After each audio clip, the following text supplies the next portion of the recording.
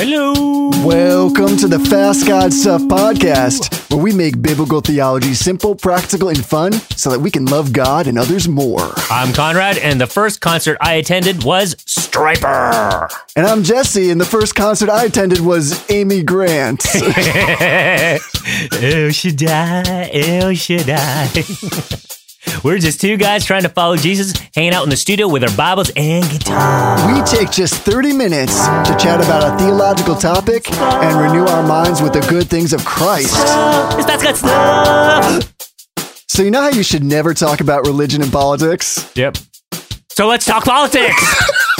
Let's talk politics. We're not supposed to, but we're going to do it. Let's talk politics. Politics.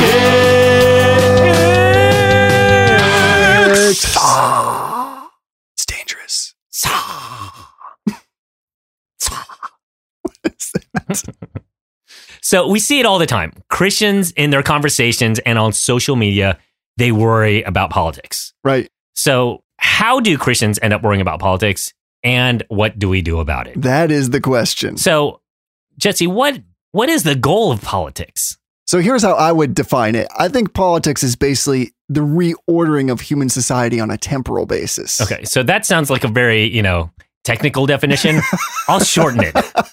Politics is vying for power. Sure. That's all it is. Right. Yeah, and let's think about historical politics for a sec. Maybe like the medieval times. Well, how did you gain political power? They were born. Yeah, well, so they were born into power, Right. And then if you wanted to compete against them, what was your politics? Yeah, you would kill them. Force. Right. You would kill them. You Right. would kill all the other heirs so that you were the only heir left. You're the highest heir. So politics was just complete violence. And what about Julius Caesar? The Ides of March? Yeah, right. Yeah, it's just stabbed up. Yeah, so 60 senators got together, and then he was stabbed 23 times. So maybe a third of the senators got to stab him once. How does that math work? Or one guy stabbed him 23 times. And then, today, by some accounts, there are 50 non-free countries. So that's 2.7 billion people living in countries without political and civil freedoms. But basically, no matter where you live, you can't escape politics in some way. You can't escape the vying for power. Exactly. So I just wanted to draw a distinction because Americans are like, oh, politics, oh, it's so nice. And no. Politics is vying for power. Even in our democratic society, it's still vying for power. So in a perfect world, a politician only does what's good for the country. Right. But does that happen? Is that even possible to find a handful of politicians that only want the good of the country? Well, it's telling since you said that, then there was awkward silence and we both laughed like it was a joke. Yeah, exactly. So, and even if you found a couple people who are like these angels who are only in it to serve the country, well, then what exactly is the good of the country? Right. Everyone disagrees on what the good of the country is. And on top of that, even if you agree on that, what is the best way to achieve that good? So like with poverty, well, no one wants poverty, but how do you deal with poverty? Do you raise taxes? And what do you raise taxes on? Or do you lower taxes? And then once you have that money, where exactly do you spend all that money? And that's, of course, assuming that everybody's coming to that table to make the decision with altruistic means, that there aren't all these different competing interests and all these different egos that are part of the process, which just make things muddy and more complicated. Right. So you have competing interests, you have competing definitions of good, and then you have competing definitions of way to accomplish that good. Right. So Christians have to think about this as well. So Christians come to the table with their own worldview and their own definition of good, theoretically, but Christians even disagree on that. And then they compete with others who don't share the Christian worldview. So kind of what happens is, in their own view of politics, Christians mainly try to elect politicians that most closely aligns with what their view of good is. Right. And that's where worry comes in. If the opposing candidate gets elected, then the country is worse off. It is less good. It is less godly. It is less Christian. So Christians worrying about politics, it's because they think their goal is to use politics to make the country more Christian. And they worry when politics don't go their way. But things get worse. There's something that compounds this worry. So now most of us don't work on Capitol Hill and in Washington, D.C., so we don't know what's going on firsthand. So what do we have to rely on? The news. Yeah, news organizations, right? So what is a news organization's goal? Bottom line. To entertain, to make money. Right, exactly. Every news organization competes with one another for ratings, for money, for profit. So just like any other TV show, you have to find and cater to a specific audience. And not only that, once you find the audience, you got to grab their attention because there's so many things that are competing and vying for their eyeballs or their ears. Right. Like comedies, sports, podcasts, dramas. Yeah. Even non-TV shows are vying for your attention. But even just on TV, like sci-fi shows, cooking shows, and reality TV. And really, news shows are essentially reality TV shows. Right. And the term I heard, I don't know where I heard it, but the term I really like is infotainment. And that they're basically trying to entertain you with information. So if you're really into the reality TV shows that are categorized as news, this infotainment, well, you could either watch the one where you disagree with the worldview, or you could just change the channel and watch the one with a worldview that lines up more closely with yours. And this is what's called confirmation bias. Confirmation bias is you are accepting the data that supports your existing worldview while rejecting the data that disagrees with it. And one of the ways that the problem is compounded is because all these outlets are trying to get our attention, they sensationalize everything that they're reporting. Yeah, because how do you get people to actually watch your stuff? You have to go, everything is important. Right. Like, could you imagine if a newscaster, when they came to the commercial break, they said, after these commercials, we'll talk about news that doesn't really matter. Is that newscaster Batman? After these messages, you'll see me battle poor dental hygiene. Oh, that was great. Or like, what if NPR was like, today we're going to talk about how fear is overrated and the world is so much better than it was 20 years ago. I'm Terry Gross. Thank you for listening to Fresh Air. So getting back to this. So the next tactic they use for ratings is demonization. So what demonization is you take a disagreement over tactics or definitions and elevate it to a disagreement over morals. The reasoning is the only reason why you disagree with me is because you are evil. And the problem with this is it increases our propensity to want to be angry rather than loving because it creates polar opposites. Instead of finding where there might be commonality or overlap, instead we just see everybody as our enemy when they disagree with us on politics. Right. Because they were like, in our own heads, we understand what we're thinking. And everyone is going, my view in my head is so easy to understand. And I am righteous in my thinking. So I'm so obviously right in my head that the only possible conclusion that anybody would disagree with me is because they're evil. Right. And it can't simply be because we are proposing different methods to accomplish the same thing, or we have different starting assumptions to solve the same problem. So demonization starts with self-righteousness. Right. And then on top of that, another way that news shows create division, they invite two or more guests on opposing sides. And then what do they have them do? Fight it out. Exactly. They have them love to see that. Argue. Exactly. It's a sporting event. Here's your team fighting another team. But sometimes in sports, they're less angry. Yeah. Sometimes there's actually sportsmanship. Because at least there it's about a competition as opposed to here it's just about beating somebody up. Right. So is it any wonder that the nation gets more divided when these infotainment shows are founded on division? But here's the thing, it gets even worse. So you already have the confirmation bias, somebody picking which news channel they want. But now we can get into selection bias. So if you want to sensationalize a certain viewpoint, well, then you selectively choose to only report on the events that support your view while bypassing the events that don't. And by doing so, you create a narrative. So let's say you want to create a narrative saying that all dogs are bad. Well, then you only report on dog attacks while at the same time skipping over any events where dogs were beneficial. Right. And through this selection bias, you can create outrage because you've carefully crafted a negative narrative. And now you can demonize the opposition because they're so obviously wrong, and the only possible reason they don't agree with you with your obviously right viewpoint is because they are evil and therefore you are righteous. Right. Okay, so you have this infotainment show that is flat out telling you to worry. They say everything is critical. They say the opposition are villains, and they invite guests to fight, and then it only covers stories that create outrage to support their narrative. So of course you're going to worry. That is the point. That's like the cliffhanger at the end of a show. If it weren't a news show, but an entertainment show, it'd be like, will our heroes survive? Can they do anything to overcome the onslaught of the evil ones? Stay tuned for our next exciting episode of Righteous Outrage. Except in this case, it's real life. And we need to understand that when we look at these things, they're curated and crafted to promote fear and anxiety. And outrage. Right. So we get suckered into this worry and outrage, thus justifying our unkind feelings and actions to those who disagree with us. And since you'll see this all the time in real life and the internet and social media, that's why we wrote a theme song that you can play in your head every time you see people getting caught up in all this justifying their righteous outrage.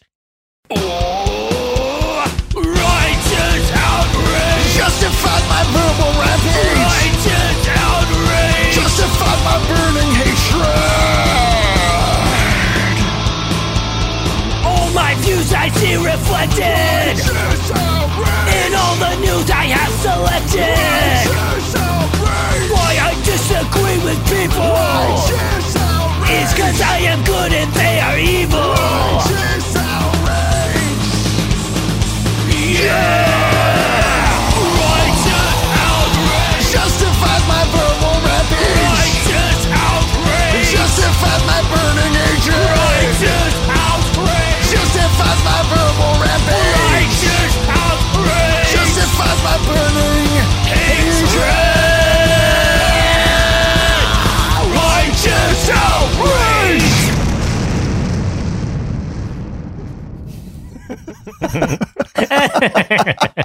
So righteously angry. Okay, so back to the thing. So now, do we even get back to the podcast? Oh, is that what we're doing here? Oh, yeah. We're not just goofing off. Okay, so this is where we start to draw distinct lines. So we really have three groups. We have 1, politicians, 2, infotainers, and 3, the church. And what are their goals? So politics, the goal of politics is what? Power. Right. The goal of infotainment is ratings/profit. The goal of the church, of us, is the kingdom of God and his righteousness. Right. So even if you think of some political utopia, let's say you have this imaginary perfect Star Trek government that you see in your head where there's this utopia where everyone's material needs are met and everyone lives to be 100 and all sins are crimes. Here's the question. Is anybody more Christ-like? Not necessarily. Right. Why? Because you can't force people to be moral beings when we're sinful. Exactly. You can't legislate godliness. All you've done is created the most legalistic society ever. Right. Like, does anybody actually love God and others more? And it's easy to just follow the rules and make it look like you love God and others, when in fact, your attitude is totally far away from that. Exactly. And what did Jesus call the Pharisees? Whitewashed tombs. Yeah, that's what my favorite one.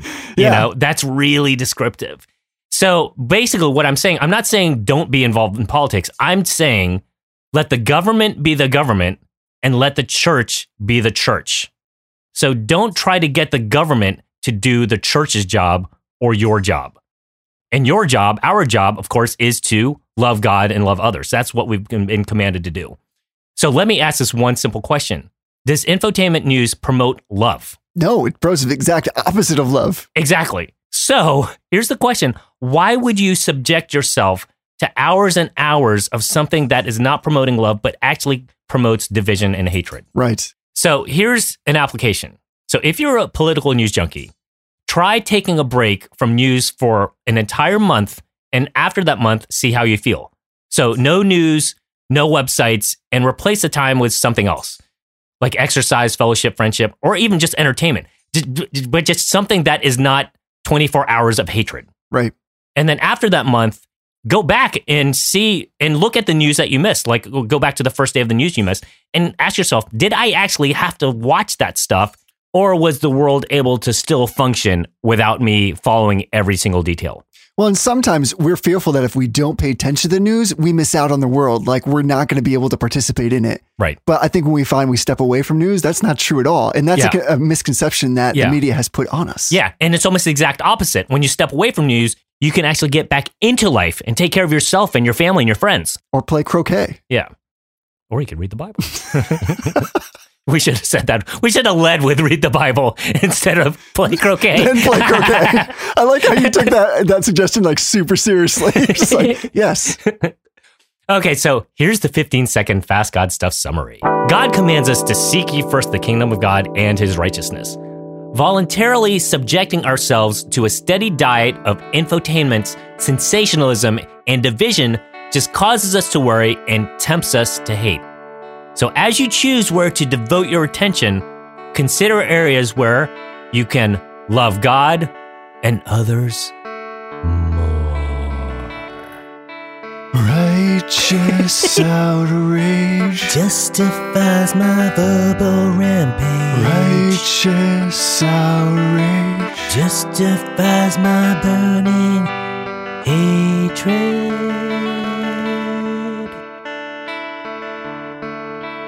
Righteous outrage.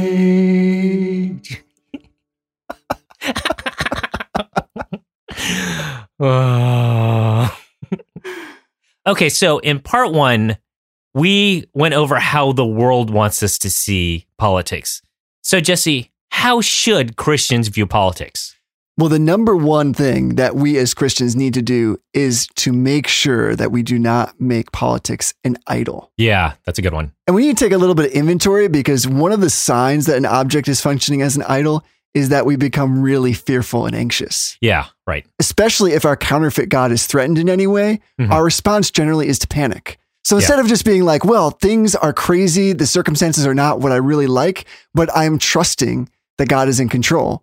But instead, we often say things when political things go crazy, like, it's the end of the world. There is no more hope. Yep. And so that may be the reason why so many people now respond to political trends in such an extreme way. Right. So it's like, they're going to raise my taxes. So I'm anxious because I'm going to have less money and I'm going to have to change my lifestyle. Right. So now that you're not focused on spiritual growth, you're focused on your idols, which in this case is money and your standard of living. Right. And inevitably, when one party wins an election, there's always a certain portion of people who become agitated and fearful for the future, just like over those same issues that you brought up. Yeah. And so Christians can fall victim to this too, because Christians can put the kind of hope in their political leaders and policies that is reserved for God and the work of the gospel. So another sign of idolatry in politics is that opponents are not simply considered just to be mistaken, but they're considered to be evil. Exactly. Yeah. Like we spoke about before. Yeah. And so there's this increasing political polarization and all this bitterness that we see in politics, I think is a sign that we have made political activism into a form of religion. Right. It's that entrenched in who we are. Right. And because politics is used to solve a problem, but we know what the real problem is. The real problem is sin. But the world doesn't see things that way. So when you take out sin as the root problem, the problem becomes temporal earthly things like our standard of living or a subjective sense of morality. So we need to remember that in the biblical view of things, the main problem in life is sin. And the only real solution is God and his grace.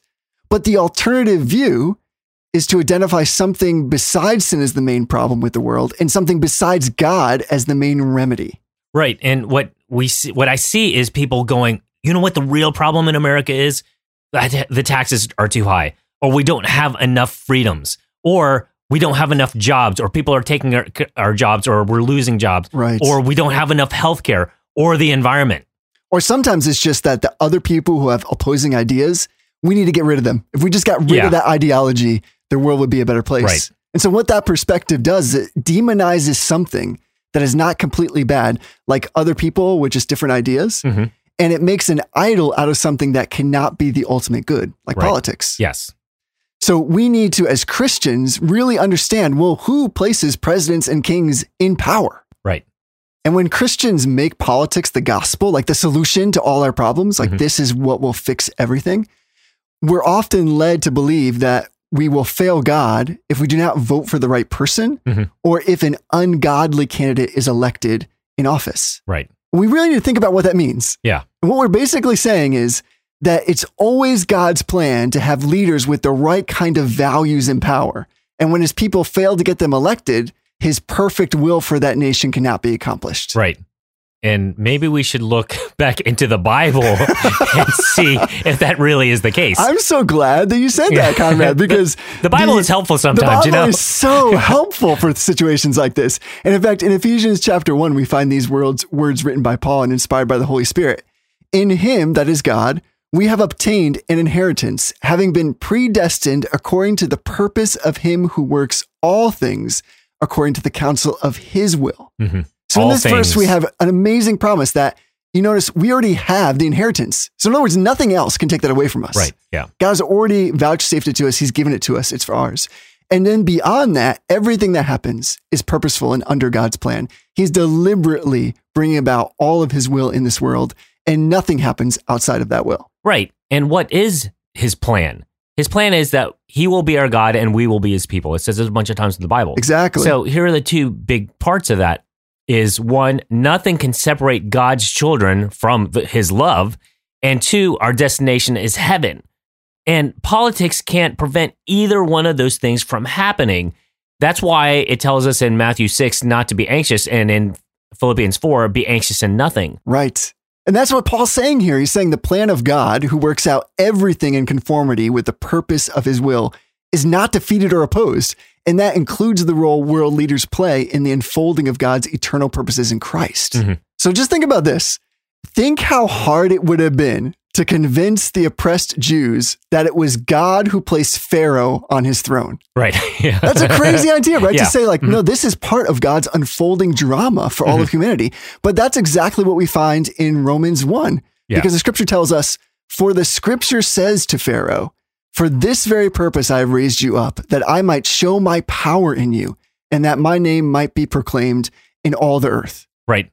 Or think of like another just crazy king, King Nebuchadnezzar, who was the king of Babylon during Israel's exile and oppression.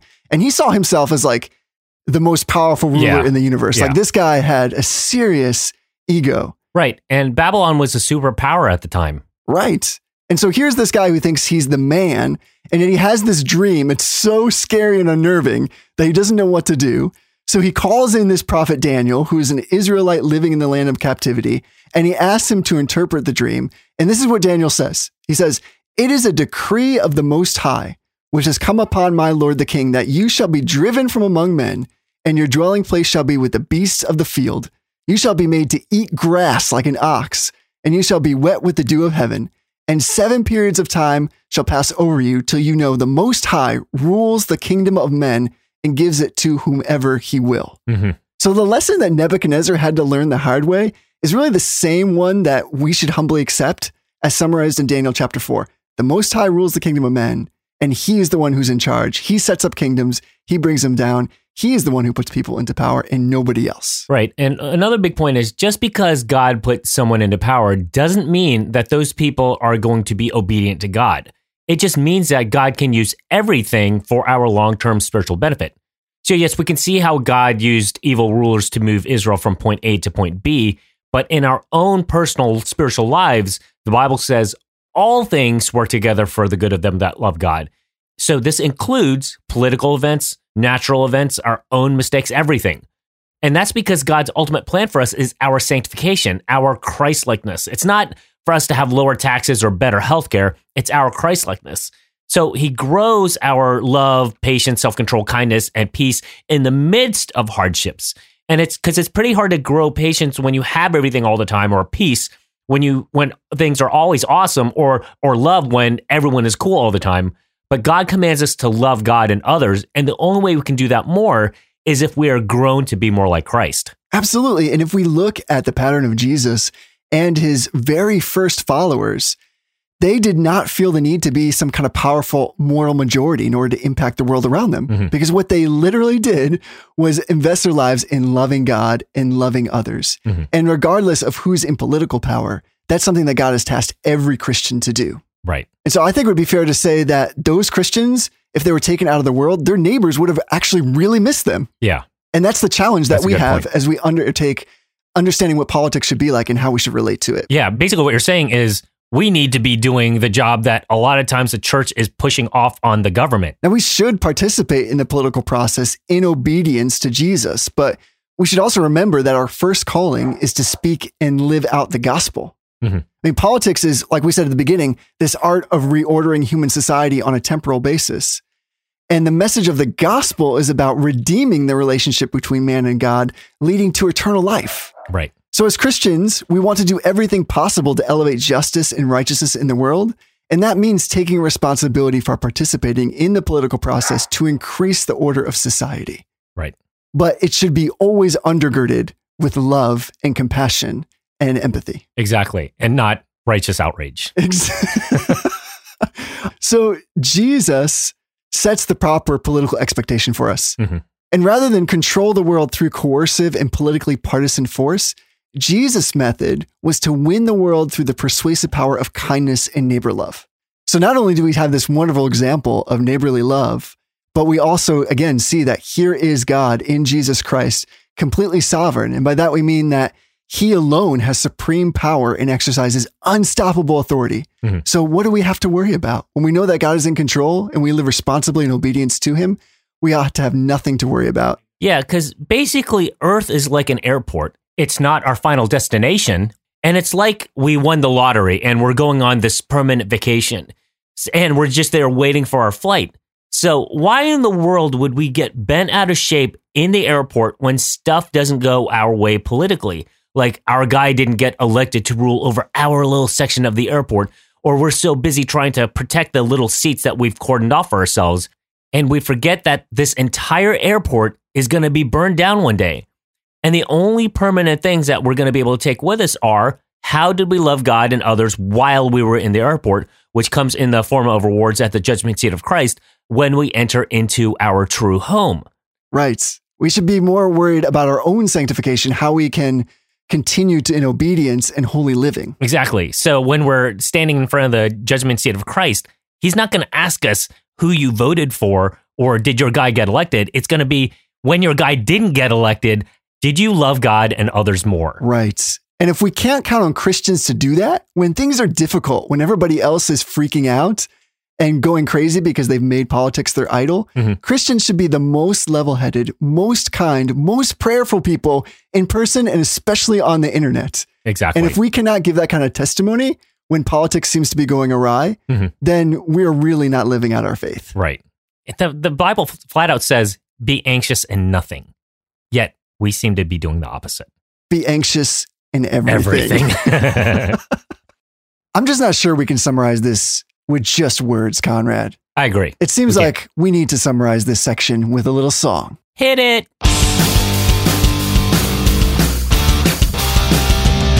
So your politician wasn't elected.